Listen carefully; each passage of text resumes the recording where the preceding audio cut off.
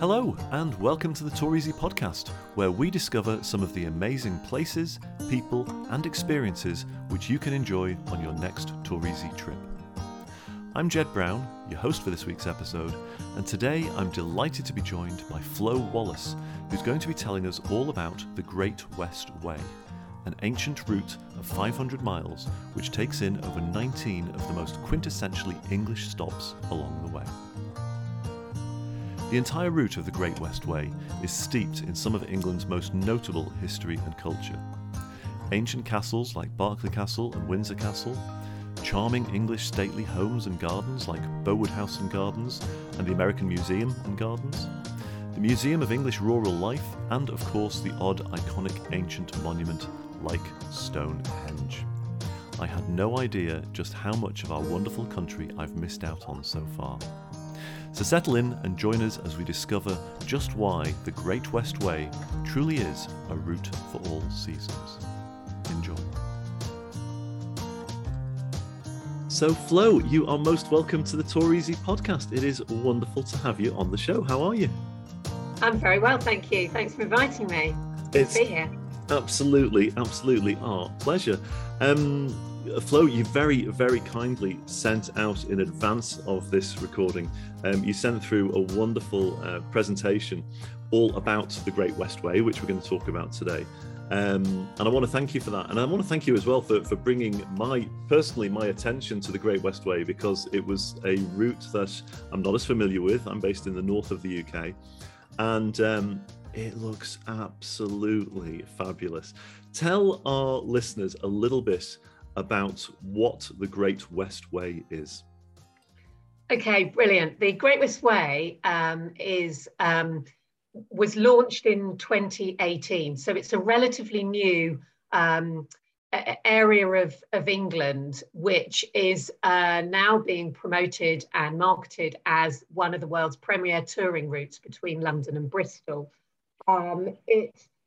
It sort of is approximately 500 miles of navigable routes. It was based on one of the first great roads commissioned by the Kings of England in around 1660. I think it was an old trading route, actually. Right. What we're sort of telling people, or how we're marketing it, is that it's for curious travellers. It's for travellers that are searching for the real, authentic England. And those that want to sort of delve deeper and get further under the skin, really, of what England is all about. And they'll travel sort of west of London. So you can start at either end. It doesn't matter which area of the country you sort of start in, but it winds its way through sort of 500 miles of navigable routes, and people can explore it off their own back, how they want to. It's sort of got famous heritage sites and British icons like Bath and Windsor, Southern Cotswolds, and obviously Stonehenge, that everybody's heard of. And hence my background. Past, yeah. And you know, it is a very old sort of route, and as I said, people were travelling this route for hundreds of years. But the way that we're making it a little bit different is that we're trying to encourage people to travel through different modes of travel. So you can drive it obviously on the road, by car, by coach, minibus, etc. Or you can use the railway network. GWR goes all the way through it. Or you can use the waterways. The River Thames and the Kennet and Avon Canal goes through it. And also there's a multitude of walking and cycling routes as well. Yeah, so absolutely. What we sort of say to people is that it just offers an extraordinary variety of English experiences that's not found in any other part of the country. So there's masses of history and heritage, food and drink, culture, gardens, local people, that type of thing for people to experience and explore. It's wonderful. I was looking at your website before, greatwestway.co.uk, for anybody out there that wants to have a look at it, and looking through all of the imagery, and you've got some wonderful videos on there as well. And I was just thinking to myself, this is probably what I would describe as quintessential England. it's very English in every which way that one would think of English towns that you're sort of going through, the English heritage. There seems to be castles along the way. And I was just thinking to myself, I bet, I mean, apart from, of course, everybody in the UK, myself included, wanting to experience some of these places along the route, I was thinking, I bet the Americans would absolutely love this route, because it's quintessential England, isn't it? Yeah, absolutely. And that's sort of when we first launched was our primary focus, actually. We did focus quite heavily on the North American audience. We also, it's a very popular area for the German traveller, Netherlands traveller as well. But you know, over the last few years, we definitely have seen the domestic audience sort of taking advantage of this area as well. And again, it's about, you know, like I said, you know, you've probably driven past Stonehenge a multitude of times, but not necessarily stopped and had a look. And it's the same with some of the towns, which you can easily drive through or drive near and past, but not actually stop and explore. And we're trying to encourage people to do that, because we are surrounded by beautiful countryside, you know, vibrant cities. There's just so much more to discover if people spend a little bit more time in the area rather than rushing through it. If they're on their way to the southwest, for instance, down to Cornwall and Devon, people do travel through the area, but we're trying to encourage people to stop and spend more time here. Yeah, and for good reason as well. I think there will be a lot of listeners out there like myself, and based in the Midlands or in the North. And I'll be honest, so I've been to London obviously many times on business. I've never been to any of these places along this route. So, you know, when you say everybody's driven past Stonehenge, I'd love to see Stonehenge. I've never seen it at all. And I think that's the interesting thing, I suppose about the past 2 years, you know, when people haven't been able to travel overseas, it's been this opportunity for us all in the UK to discover what's, relatively speaking, on our doorstep. And like I say, I was looking at the website, and I was thinking, gosh, yeah, I really fancy going down there, bringing actually my wife and daughters, and sort of exploring around. But you mentioned there, obviously, it's 500 miles is the full length of the route, and it's obviously a very ancient route. In many ways, and it goes through quite a number of different places. I counted at least 19, I think it was, places that it goes through. Tell us about 2 or 3 of the places that the route takes in, which our listeners might be interested in. Yeah, absolutely. Just to point out, although we say 500 miles of navigable routes, but because what we've done with the Great West Way is we tend to, there's no prescriptive route that we're saying to people, you have to follow this road or this area and this sort of direction.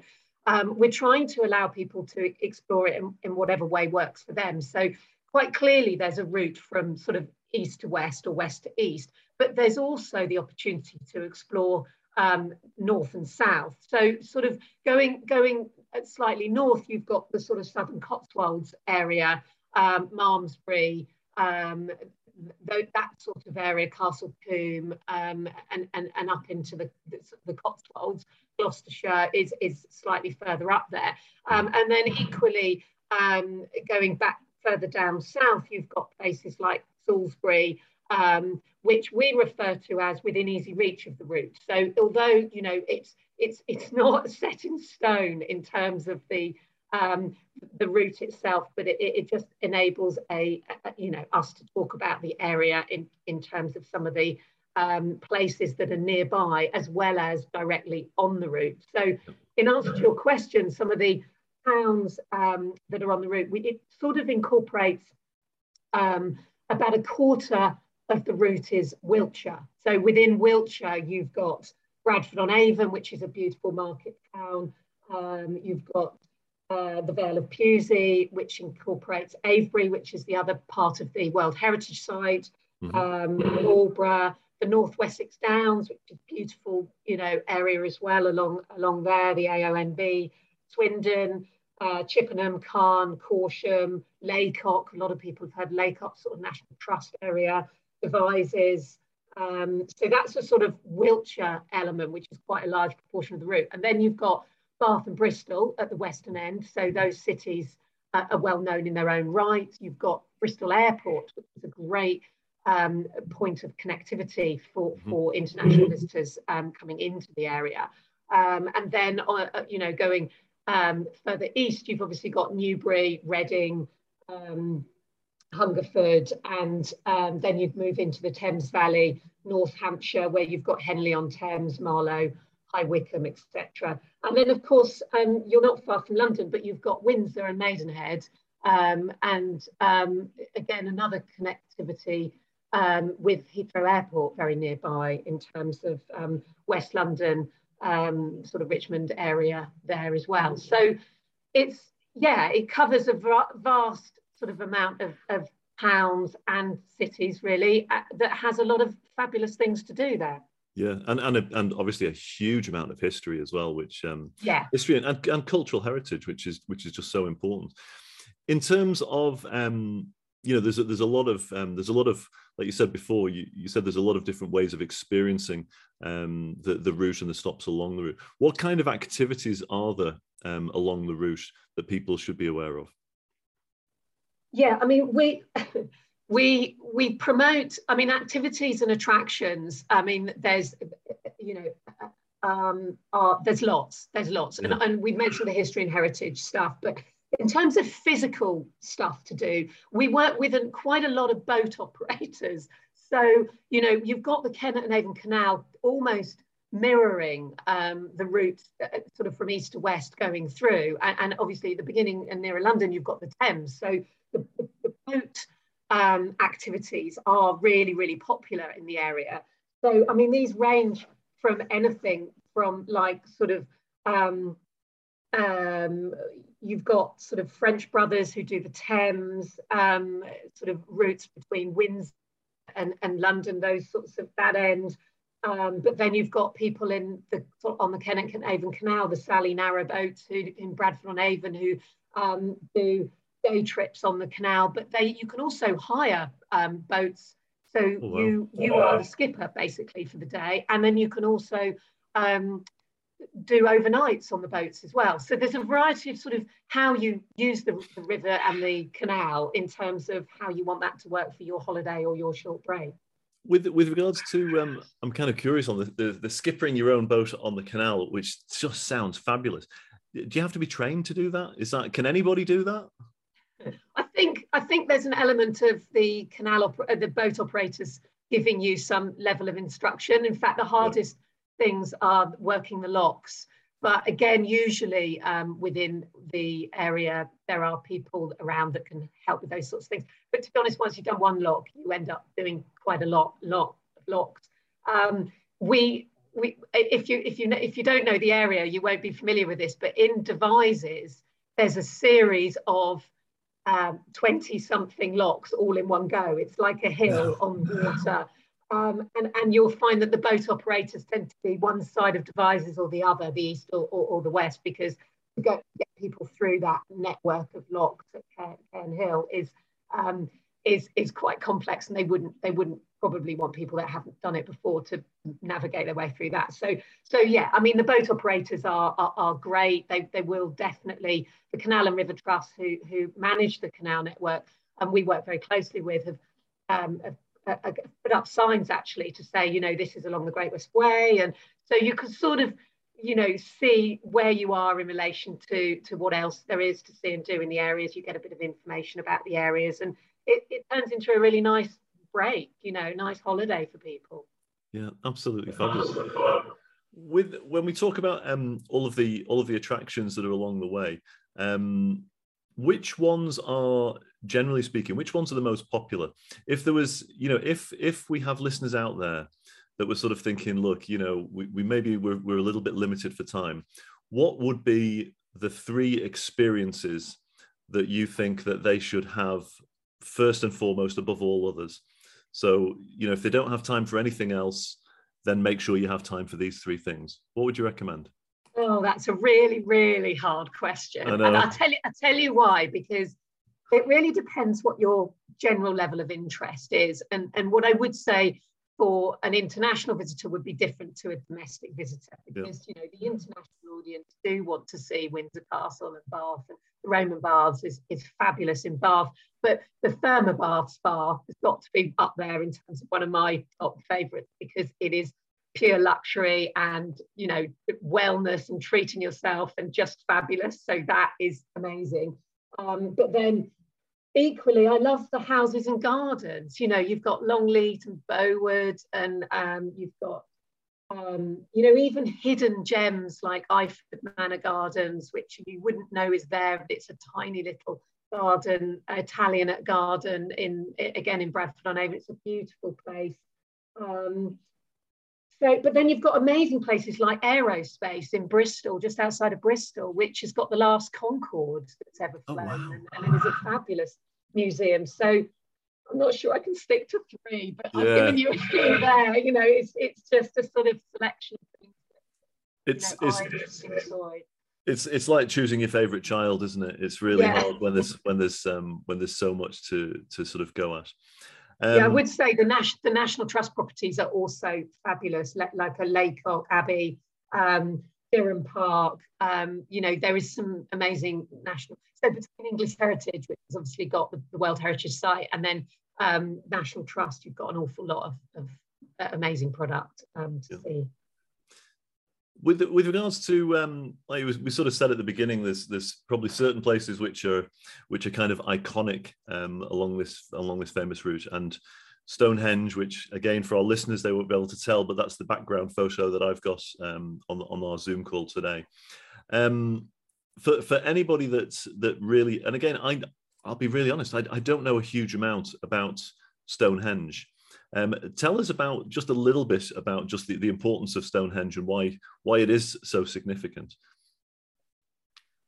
Well, I mean, it's a World Heritage Site, so it's got such sort of a pull because of that, and it's actually called the Stonehenge and Avebury World Heritage Site, and Avebury is situated sort of half an hour or so north of Stonehenge, but together they make up the World Heritage Site, and you know, it's got such a history in terms of, I want to try and explain the appeal for it. I think is because there's so much unknown about how the stones got there and what it was used for, and you know, the links with Stonehenge and the area really illustrate a prehistory existence and how people lived at that time, and I think people also what you can also see when you visit is, if you're very particularly interested in the history,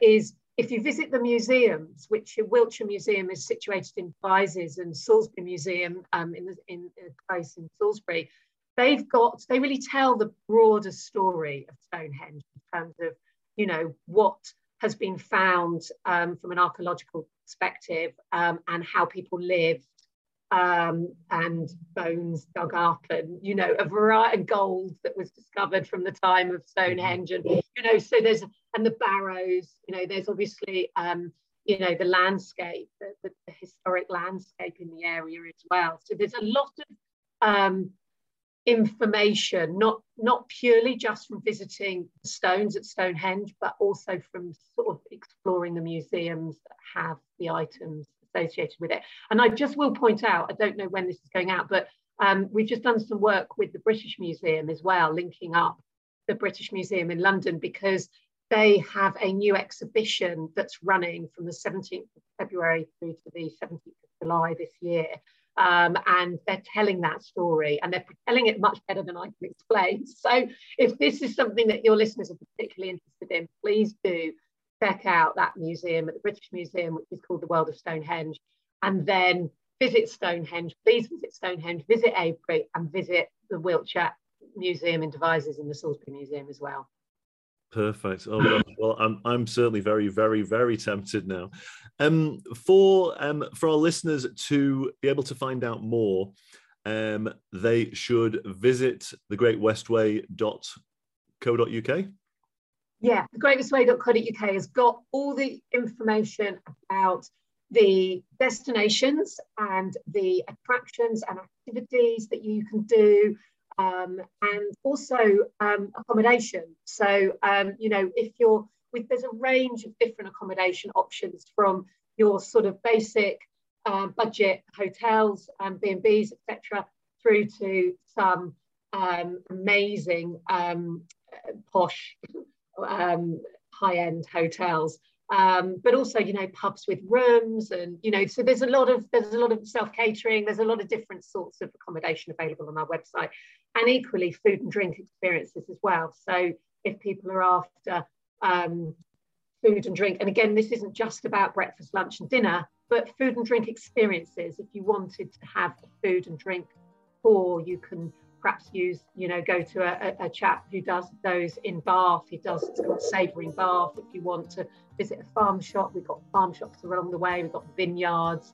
We've even got a cookery school and distilleries and tea rooms, etc. So food and drink is quite key, and you can find out more about all those sorts of things on our website too. Fabulous. And you've got a great map on the website as well, so that people can plan their route if they're not, of course, traveling with Toureasy on one of our fabulous tours, which take in the Great West Way, which we'll talk about a little bit later.